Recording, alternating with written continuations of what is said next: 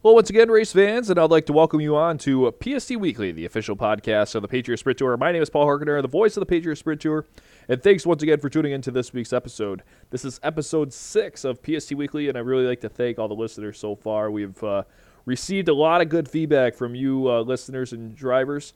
It's my goal to continue to bring you solid content that you want to hear. Just, of course, want to remind you that this podcast is available on Apple Podcasts as well as Spotify. With that said, if there is a special guest that you guys want to have on or hear more about, please feel free to reach out to me. I'm always open to new ideas. This show will not just focus on interviews. If there's a certain topic that you guys all want covered, certain trends that are going on in our sprint car racing here in the Northeast, please feel free to reach out to me. Of course, this week's guests are two guys that have had a lot of success on the Patriot Sprint Tour. That is five-time PST Series champion Jared Zimbardi and his longtime crew chief, Tony Difonzo. In this interview, we take a much deeper dive through both of their careers in racing and how they got to where they are now. So without further ado, let's get right to our interview with Jared Zimbardi and Tony Difonzo. All right, we now welcome on two special guests on this week's podcast of PST Weekly. Five-time series champion Jared Zimbardi, as well as his crew chief, Tony Difonzo. And gentlemen, thanks for joining me on during this Christmas break, though. But Jared, we'll kind of start with you. Kind of an interesting 2020 season. You didn't get a lot of 360 sprint car racing in. You obviously were able to take the 410 out more, though. But how do you kind of assess 2020, though, as a whole?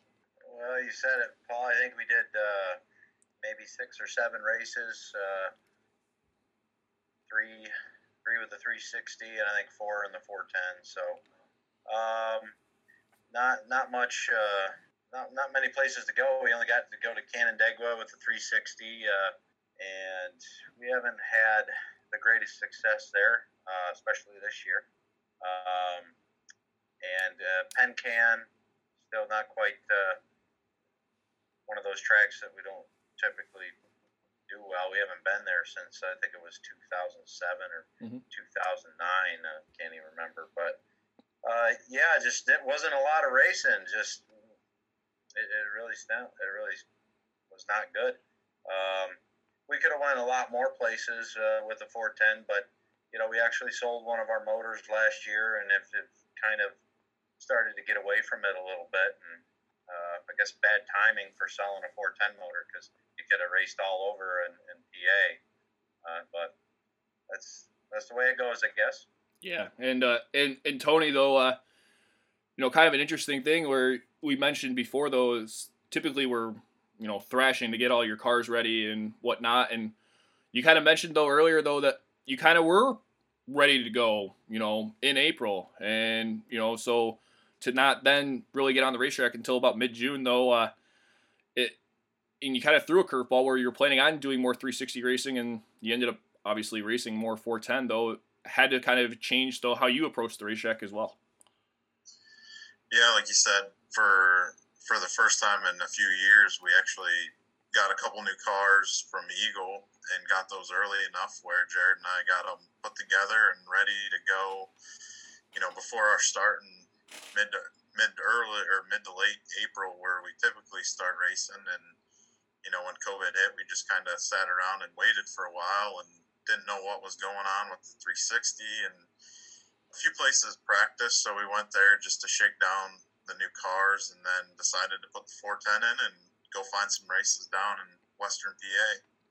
Yeah, and Jared, we could even go back as far as 2019 with you picking up a win in late August at Outlaw, and then you kind of had a solid September running, and then you finished the year with a podium finish at Outlaw Dutch Hogue weekend. And so how much looking forward were you to 2020, knowing kind of the end of 2019 that you had? A lot, actually. We had been running J&J cars for a long time, and we had switched to Eagle. Wanted to try something different. You're running a car for 10 years. We had a lot of success, but you want to try. You see that with everybody, you want to try something different. Maybe you get a little faster, maybe not. But if you don't try, you never know. So 2019, I think we got that win up at Brockville, and it took us a little while to figure those cars out.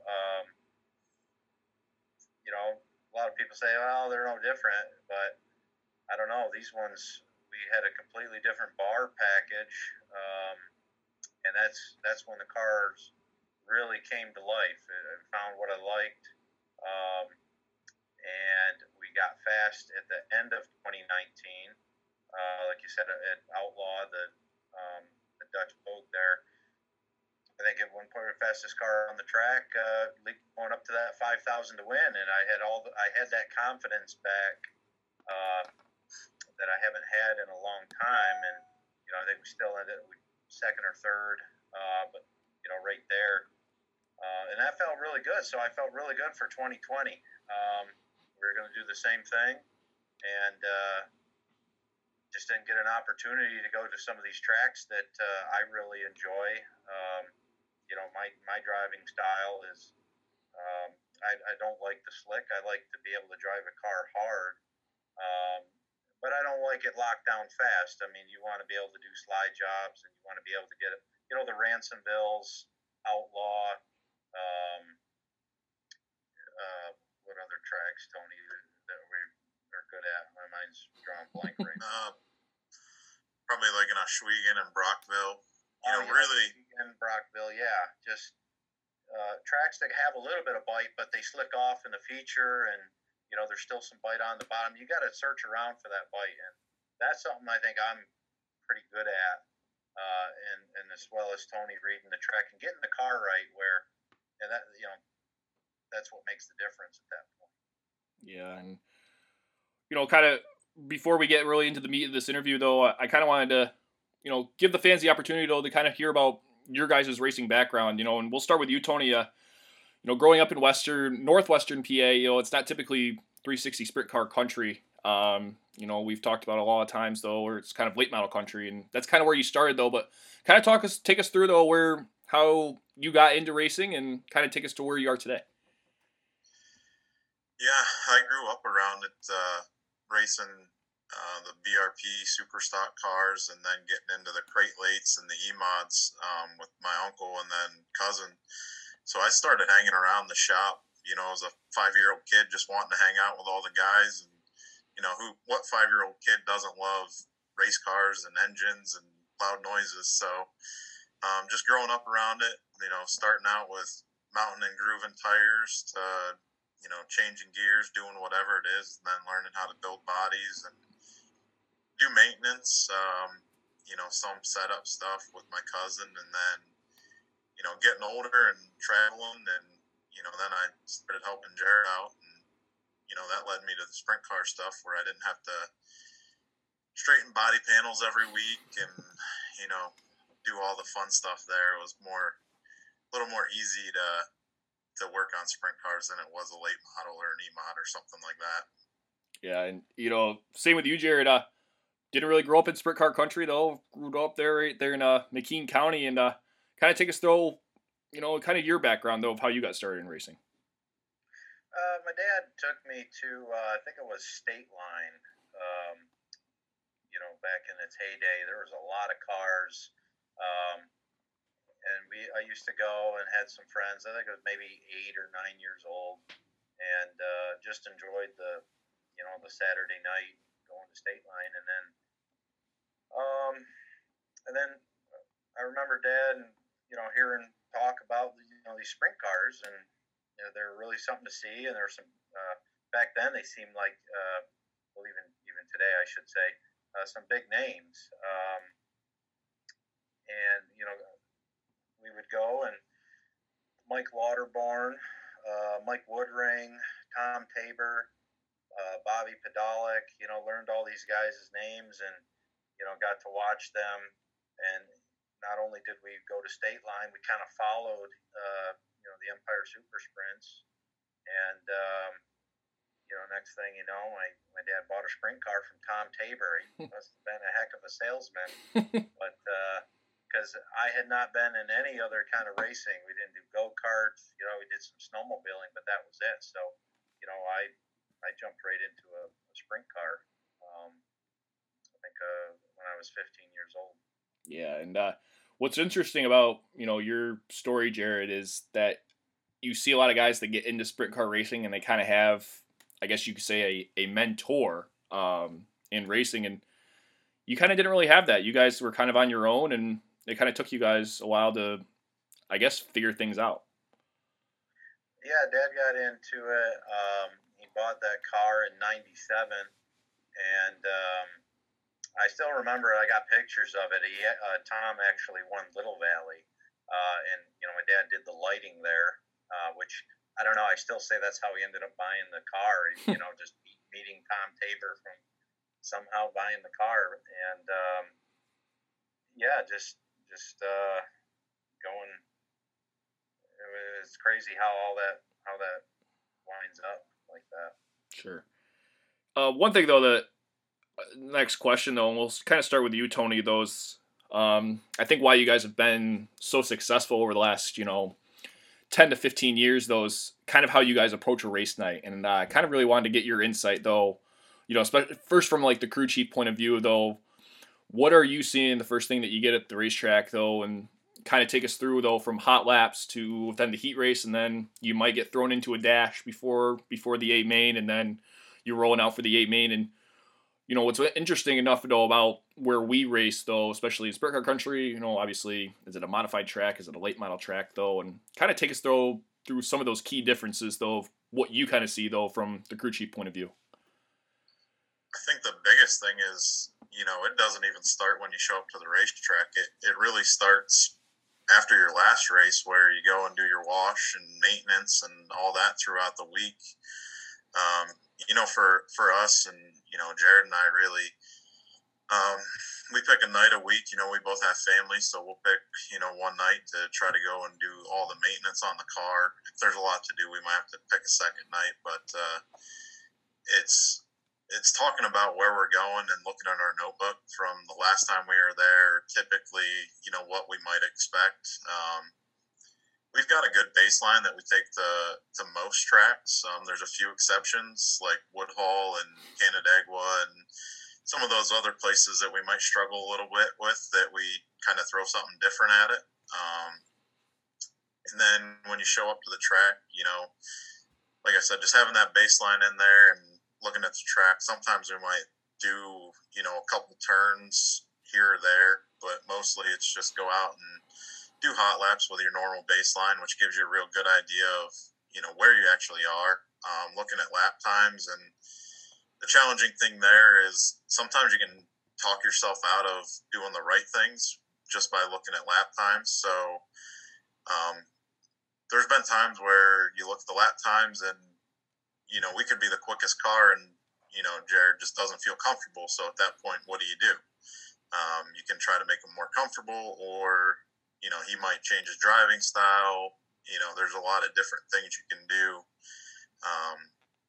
to try to get better for later in the night. And then heat race, it's luck of the draw sometimes. Luckily, we have passing points. Starting in the back, which is typically where we end up. Jared isn't the greatest drawer, so we got to work on that for next year. Just seeing how that goes. Hopefully the track's not locked down. You can do some passing. In the way the format is pretty good. So, either you end up in the dash, which isn't the worst thing because you can work on your car some more. So usually if we do end up in a dash, we might throw something at it a little bit different than we typically would, just to see how the car reacts, or maybe better, maybe worse. If we don't,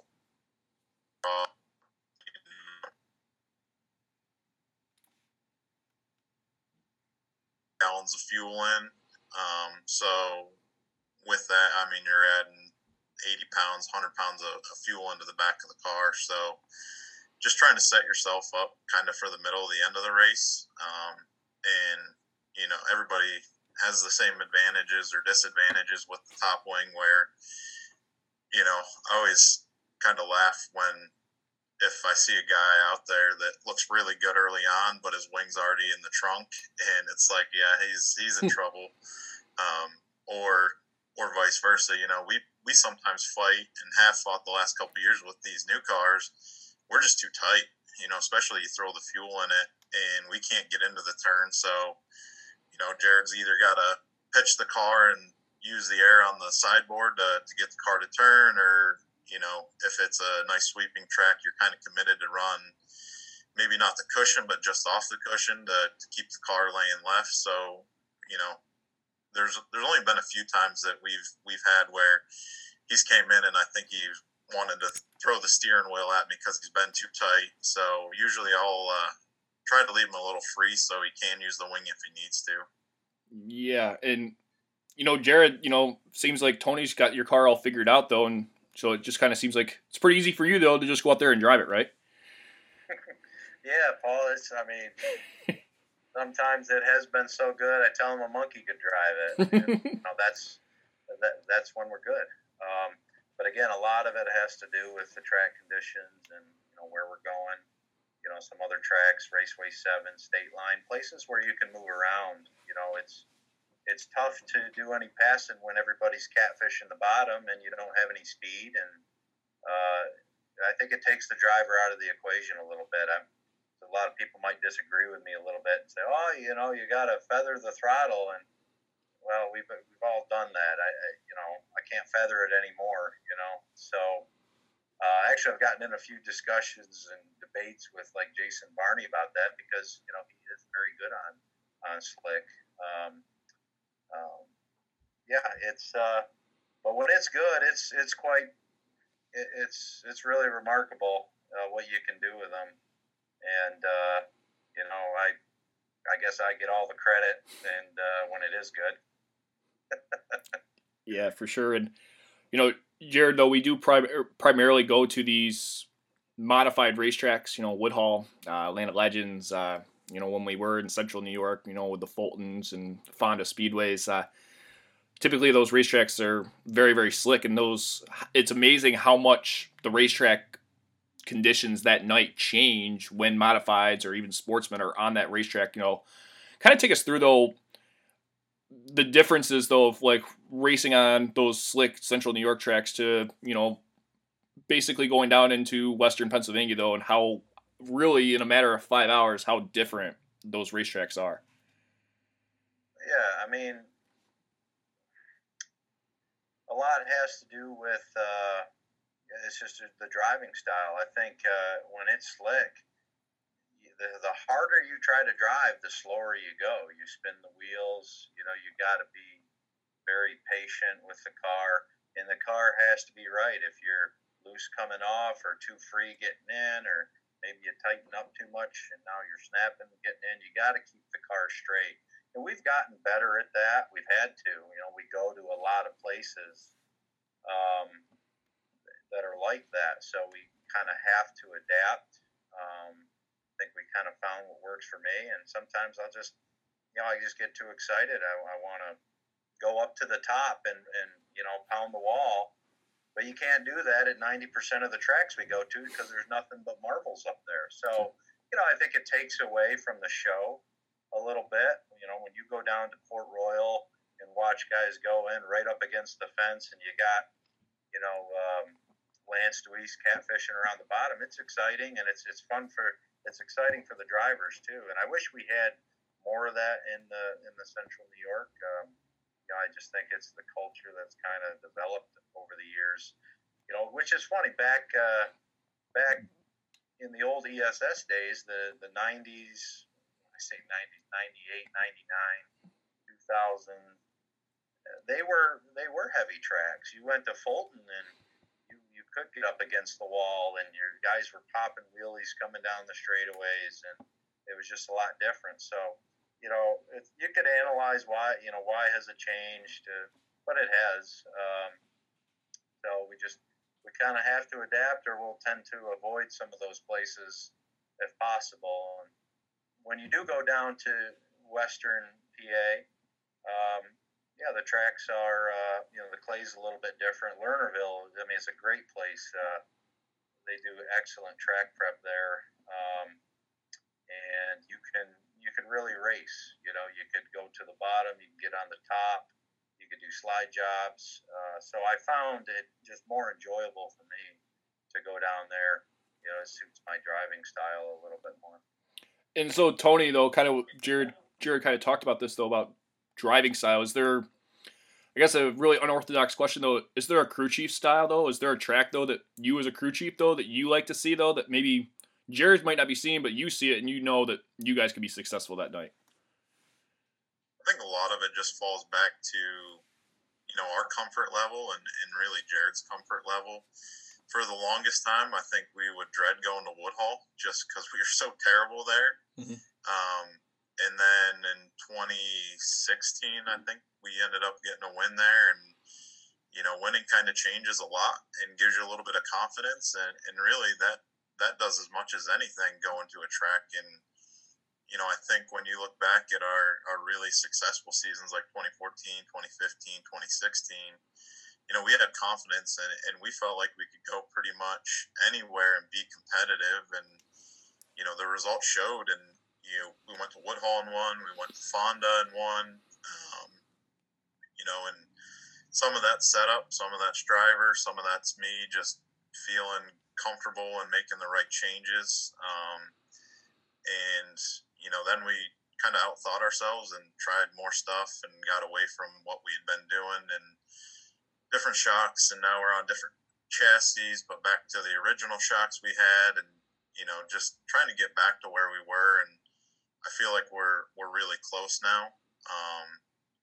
And again, I think Jared kind of mentioned it a little bit is, we do some things that are a little bit different than everybody else, especially going to those modified tracks, in central New York where, you can get a guy like Jason Barney or Chuck Hebing that it looks like they're driving a modified, they're really on the right rear and, even sometimes picking the left front up. And if we were to do that, I'm pretty sure, we just call it dump trucking and, just driving a dump truck and just driving right up off the bottom. So, what works for those guys doesn't. They drive right by you because they're good at it, right?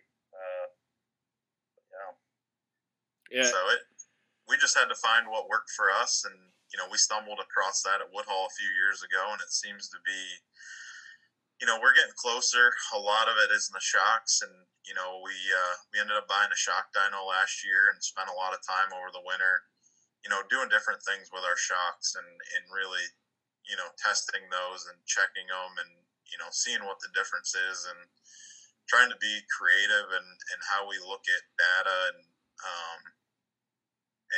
look at how the car reacts and all that. And, it's shown a lot to us and it makes sense. And now we're hoping to actually get some racing to apply what we learned and hopefully make us faster. Yeah. Another thing I wanted to talk to you tonight, Jared, was, that first Patriot Sprint Tour win, which came back on June 17th of 2007, and it was at Erie Speedway. And is there anything that kind of sticks out about that night, though, that, about winning your first ever 360 sprint car race? I think anybody that races will tell you there's nothing like the first one. Dave Archibald wrote a column there, and it was Open Wheel back then, and the title of it was The First One. There's nothing like the first one. Mm-hmm. And it's true. The more you win, the less excitement there is, and I've felt that and noticed it over the years. I think people that have, I guess, had the privilege of experiencing that it's almost a catch-22 because you want to win more, but that feeling goes away quicker.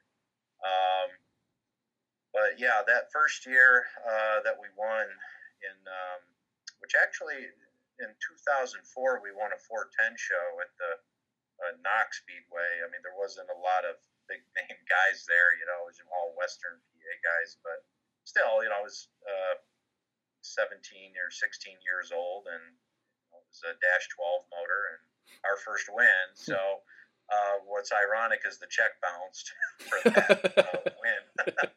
So, and I didn't even get a trophy. My sister actually got me a trophy. Jeez. But that was the first one. But I guess the real first one that was very special was at Erie's because, I got to go head-to-head with Hebing when some would say he was in his prime. So hopefully he's listening to this. but he was winning a lot back then. Him and good old Dan Deming in that Ford, and he was tough to beat, and I had him breathing down my neck the entire time. And actually, after a while, I got used to it, and it was a lot of fun just racing with him. And just, obviously I say it was fun because we did beat him. And, Spanky Hall there threw the 4 checkered flags out. Yes. So it was really a storybook win for me. And, I got to get up on the wing and do the dance there and got to experience all that. And great pictures because we were running, VRPs where it lift the right front up, and I was Fred Raymer in it down the straightaway. So it was really cool. And that one sticks with me. Obviously, there's nothing like the first one, and ever since that, you still chase that feeling, and as you get them, they do become. I mean, there's good ones. There's ones where I can remember in 2016 or 2017, I had a real tough duel with Mark Smith at Outlaw. Mm-hmm. And I got to say, that is the hardest I've ever had to drive to win that race. There's another one up at Cornwall that Jason Barney and I went head-to-head. He won the night before because I couldn't get to him in lap traffic. And then we go to Cornwall the night after, and he got held up in lap traffic, and I got by him. So that one sticks with me a lot. There's a bunch of them at Oshwegan, Ransomville. We were just hanging out with Brad Nab and at the end of 2014, and it was one of them Ransomvilles where you had to get right up on the wall. And, you actually hit it a few times. We're at the end of the night, and Brad's, where were you running, right up on the wall, Brad. He's like, man, that wall is scary. And it is. It's very, Ransomville's a very technical track. It's a paper clip, and, it's bit a lot of people. But, that it hasn't got me yet, I guess. So. Yeah. And then in 2011, Jared, you won your first ever series championship. And 3 years prior to that, though, it was kind of the Brian Holland show where he was winning championship after championship. And I know you were right there. And kind of describe, though, and take us through that 2011 season, though, where you were able to pick up your first ever series championship. Yeah, it was tough with Brian, winning all those championships. We were usually second. Mm-hmm. Couldn't beat him. We'd win a few here and there, but just couldn't get that championship. And we decided to get away from ran Trevis Craft chassis for a long time with Ron Trevis there, and we switched to J&J's in 2011, and ended up going out winning 4 races. Just some different setups, some different ideas, and it kind of worked. I don't even think Brian ran the full tour that year, but I don't know. We kind of stepped up our game a little bit, so it would have been nice to run head to head with them for the entire season. But then, getting into more and more. Really, our breakout year was, I would say, 2014 when we won 10 races. We got into 410 racing, and a lot of people said that you start driving 410s, it changes you a little bit. At least that's what M. Hoff told me, and a bunch of other people just said that Jared's driving different. I didn't feel like I was driving any different, but I guess when you have 200 more horsepower and you get used to all that wheel spin, you don't worry about hooking up a 360 as much because you're kind of used to the 410 just ripping, and you get used to the speeds a little bit more, I think. So it definitely helped. I think getting into the 410s and going down to Lernerville every week and running with those guys, running against the All-Stars, getting my butt kicked with them and the Outlaws, it humbles you real quick. Mm-hmm. So, but I think it definitely strengthened us for the most part. Yeah, and Tony, though, I know you were with Jared through a lot of those wins, though, but probably a real cool thing, though, that both of you guys experienced was back in 2017 when Sammy Swindell came out and raced your guys' car with the All-Stars when it visited New York. And you were kind of the go-to guy, though, when Sammy was here. And, you know, we all know, anybody that knows sprint car racing is Sammy's one of the greatest ever. Kind of take us through that experience, though, of, you know, kind of working with one of the greatest of all time. Well, to be honest, at first I didn't know if I wanted to. He was Jared's favorite driver, which, you know, I got a lot of respect, or had a lot of respect before, you know, just with his racing career. But for me, you know, he always just kind of seemed like he was a mean and miserable old guy. And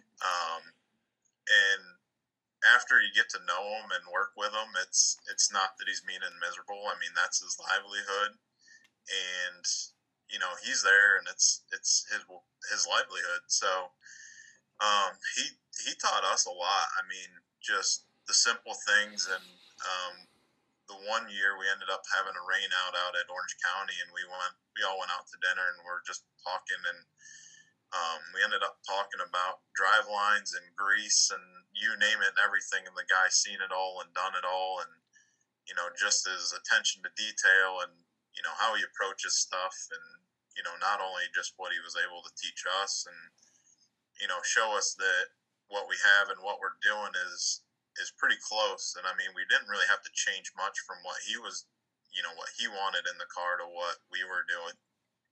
And just some of the things he changed throughout the night, or wanted changed throughout the night, kind of got us thinking a little bit differently too. So anytime you can work with somebody who's done it for that long and who's smarter than you, and you know, been doing it a lot longer, is always a helpful advantage that you know, I'll take away. And you know, after working with him, you know, he's a pretty cool guy. You know, he'd sit down and talk to you and BS about anything and everything, you know, outside of racing as well. So cool experience getting to win an all-star show.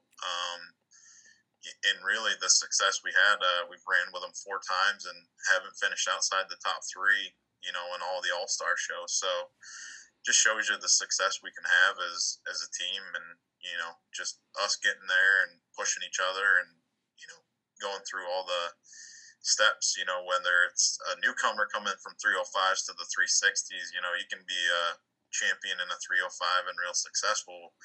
You step into a 360, and the competition in the Northeast is incredible. And then with us doing the 410, and even with Swindell, it just shows you even what the next level is with the 410. And like Jared said, that's one of the reasons we got better, is just racing against better people. Right. And, you know, Jared, it was kind of interesting because you were in a different position that weekend where you were also a crew guy. You weren't the driver. And so I'm sure, though, the approach, though, and how you kind of saw things, I'm sure, though, you learned a lot that weekend as well. Yeah, I learned that you get more nervous not driving than you do driving. I couldn't believe how nervous I got. Even the first night when we were at Outlaw, you know, and Sammy was leading that race, and or starting on the front row, and I'm like, man, why am I so nervous? I got one of the greatest running here, and you just want it so bad, you know. But I really enjoyed myself, and we did it a couple of years. Unfortunately, weather got us in was it 2018 there, so. But that was, like Tony said, we got a lot of one-on-one time with Sammy. We went bowling. So, yeah, it was great. And I did enjoy myself a lot to, you know, not have to worry about sliding in the seat. Yeah. And Tony, you kind of talked about how competitive 360 sprint car racing is here in the Northeast, but not only are there's a bunch of competitive guys in our sport here in the region, but there's also a lot of good people, though, that we go and get to have fun with, you know, every single weekend throughout the summer, though. And kind of talk about how great it is, though, to when you go to a place anywhere, you know, whether it's Canada or, you know, the capital region, central New York, or down into Pennsylvania, though, where you're going with a bunch of great group of, you know, guys and girls, though, that we're all just there to have fun. Yeah, I think if you really want to get some views for this podcast, we need to do like a weekend video shoot and show people really what goes on Oh, God. outside of the racing. Yeah. No, in all seriousness, you know, the friendships we build in racing and coming from the late model side and in Western PA and, you know, even hearing stories from the guys that have crossed over from the modifieds, you know, the camaraderie that we have in the sprint car and the level of respect, just because, you know, with the open wheels, a lot can happen and you can put yourself in a really dangerous position real fast. So, you know, hanging out and being friends with, you know, the Trenka crew and, you know, Hoover and the Cobra clan and Cook and Barney's, and, you know, we show up and, you know, this year was weird because we didn't really get to see them guys as often as we normally do. And it's like, well, what have they been doing? Because we haven't seen them, and they, you know, we all keep up with each other and talk, and so it was good when we did get to, you know, do those few races at Canada one Can-Am or Pen Can, but you know, just hanging out with the guys and everybody else around the track, and you know, we might not have the best night, but you know, you can come in and have a beer, share a beer with somebody, and you know, just enjoy life and forget about, you know, what really goes on. And I think especially from this year, you know, I think we'll all kind of enjoy it a little bit more next year or whenever we get back to doing what we all enjoy. Yeah, and, you know, Jared, though, you also talked about the competitive nature, though, of here in 360 sprint car racing, and there are a lot of competitive guys. You mentioned Jason Barney and Chuck Keebing, and, you know, we have a couple of younger guys now coming up through with Cole Giovanni and, you know, both Trenkas, but you don't really have to worry about, you know, at the end of the night, though, I guess, ever getting in a interesting conflict of interest with them, though, because, you know, you guys all kind of just have fun, though, and even if they do pass you or you pass them, at the end of the night, though, it was really just a great night on the track. Yeah, there's the guys we race with have a certain respect for one another, especially the guys that are fast, you know, that you know, when they're running good and they go by you gain a little respect. And there are some newer guys that I've definitely started to gain some respect for. Jordan Thomas, Paulie, you know, they're getting there, and or they are there, I should say. So they're definitely tougher and tougher to beat. And you know, I'm just, you know, Paul, I wish we could get them all together. You know, imagine having a race with Chuck there and Davey Franick and Paulie, and having all these fast guys and, you know, going out and doing time trials. And I think it'd be great. It'd like be the 360 Outlaw Tour, you know. Sure. Of the Northeast anyway. So I kind of wish that we could, you know, make that happen somehow, because, you know, I think it'd make it a lot of fun. You know, you're racing with all those guys, and we're not all spread out and trying to go here, trying to go there, but you know, it's what it is. Yeah, and you kind of bring up the next point, though, of it is interesting, though, but it is always, though, when you get to win those big races, you know, and one big race, though, is the Canadian Sprint Car Nationals, when we are all there and we're all kind of, you know, fighting for it. And just kind of take us, though, through, you are the only driver, though, it's kind of, you've raced in every single one of the Canadian Sprint Car Nationals, and I know it's one of those races, though, that you obviously want to win, but just kind of take about, though, how basically that whole entire weekend outlook, though, of how competitive that race really is. Oh yeah, it's one of the most competitive. Everybody throws everything they got. It's at the end of the year. You know, everybody's there to, you know, win it or wear it. And it is tough. I think, you know, the format kind of makes it tough. Just you might get stuck in a heat with that's loaded with all the fast guys, and sometimes you get lucky and you know, you get some of the slower guys, and you don't have to work as hard. And I think it was I've almost made everyone except for last year. We really struggled last year. The track's gotten slicker over the years. When we first were going there in 05, 06, 07, I think even in 2008 it started to get a little slick, but at least for the heat races and stuff, there was something to get a hold of, and um, it's very tough. It's very tough. It's very tough, especially the guys that are getting a lot of weekly competitors up there, and it's good equipment. They run there every week, so they can really tune themselves in. But it is a fun weekend. I will say it is fun. I wish the format worked a little bit different, but there's only so much you can do when you get that many cars. I mean, they're getting, 80 some cars last year or something. So, I suppose they could do something like the Knoxville Nationals format or something if that's even possible. But you got to start taking luck out of the equation a little bit and I think I was lucky enough to make, 95% of the A mains, but you do have to get lucky, and you got to run as hard as you can. But it's still a lot of fun. Yeah, and Tony, though, kind of take us through though how you approach the Canadian Nationals. There's some years though where you guys do race that Friday preliminary night, and there's some years that you don't. Kind of take us though through that approach though, choosing to race or not to race though. But I guess when you don't race though, it kind of gives you an opportunity really to kind of really scope out what everyone is doing and how this track is really kind of pan out.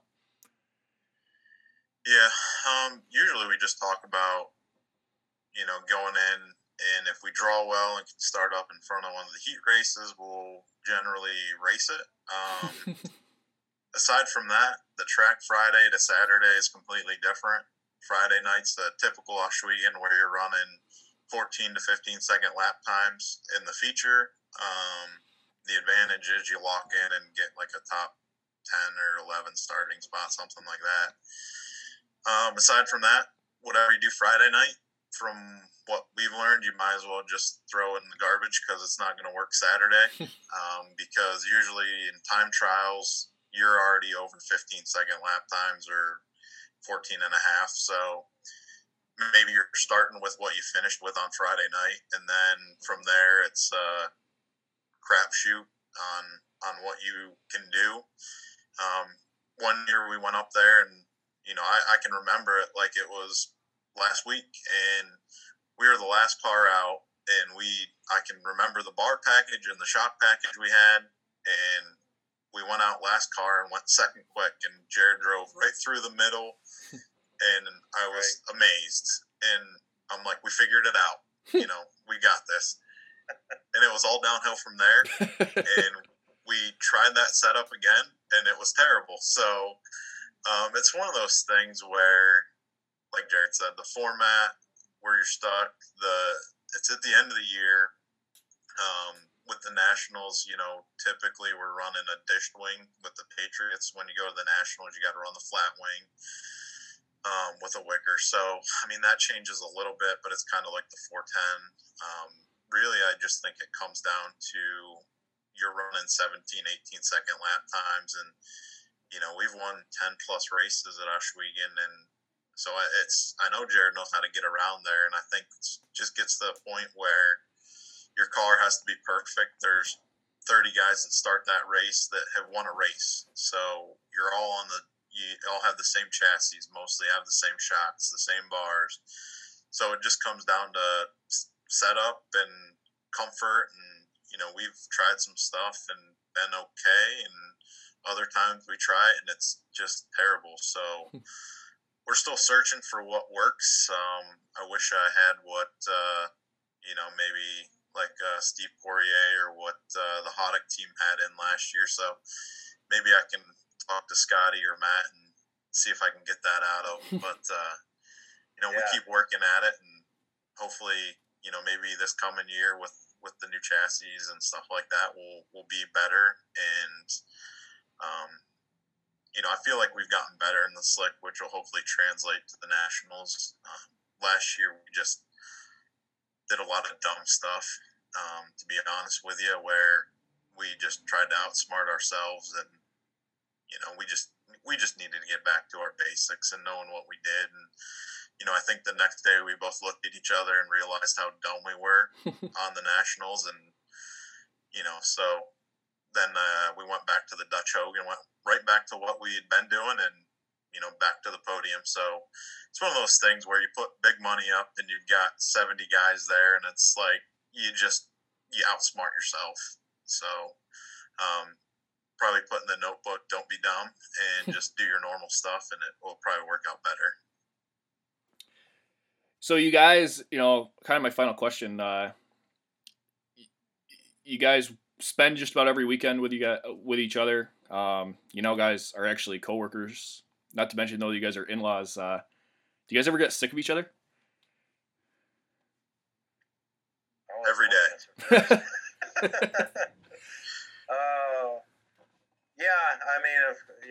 Once in a while here and there, when it's not terrible. We've learned, once you spend enough time, Paul, you'll find this out. You spend enough time with somebody, you actually learn how to fight. So, it's I think we know when to kind of stop, and he knows what pushes my buttons and when to stop, and I know when to not say anything to him and let him be. So that's just it. You learn how to fight. So it's going to happen, but for the most part, 99% of the time, I think we've got similar thinking, similar interest, and similar drive to win. So it works out. All right. Well, Jared gave the nice answer. Tony, you can give me the honest answer. All right. If anybody in racing tells you that they don't fight and everything is good, they're lying to you. Because there's times, even if we weren't working together and we weren't in-laws with racing, whether you're spending time in the shop or on the road, you're going to get tired of one another. Some days you can't do anything wrong, and some days you can't do anything right. In those days when you can't do anything right, it just keeps pushing your buttons. And there's been times in the past where we push each other's buttons, and we might not talk, and that doesn't go so well for racing. And as we've gotten older, I think we've gotten a little smarter, and we realize that. So I think I know I've calmed down, and Jared's always been a fairly calm guy. So I would say the last couple of years, outside of one or two heated discussions, we've been pretty good. Yeah. Well, when you're winning, you like each other, but when you're getting beat and not doing well, you're like, what the hell is that SOB thinking? You don't know what he's doing, and it's one of them things. But well, you see, Paul, this is why you also need to start interviewing the crew chiefs and the mechanics instead of just the drivers, because when the drivers win, they get all the credit. Right. When they don't win, it always falls on the crew guys. Well, I said this, though. I'm going to, trust me, believe me, though, I try to interview the crew chiefs, but sometimes Victory Lane gets a little rushed. But, it is my goal, though, to interview more crew chiefs going forward in 2021. So, really, Jared, the pressure is on you, though, so Tony can get more interviews in. You just have to win more races, though, for that to happen. Better get me Paul Silva. He'll say you got to get Kyle Larson in. I know. So. Yeah. All right. Well, I hope that's the case. Yeah. Well, thank you both guys, though. It's been great talking with you guys. Hopefully, though, and hopefully early spring, though, 2021, though, we can all get back to where we really enjoy, and, everyone is, safe and healthy, though, and we can get back onto the racetrack, though, and, do some more sprint car racing here in the Northeast. Yeah, looking forward to it. All right. Well, thanks, guys. Jared Zimbardi and Tony Difonzo joining us tonight here on PST Weekly. Thanks for listening. Be sure to listen to all our podcasts and subscribe. They are currently available on Apple Podcasts and Spotify. For up-to-date Patriot Sprint Tour news, be sure to like Patriot Sprint Tour on Facebook and follow @Patriot Sprints on Twitter and Instagram.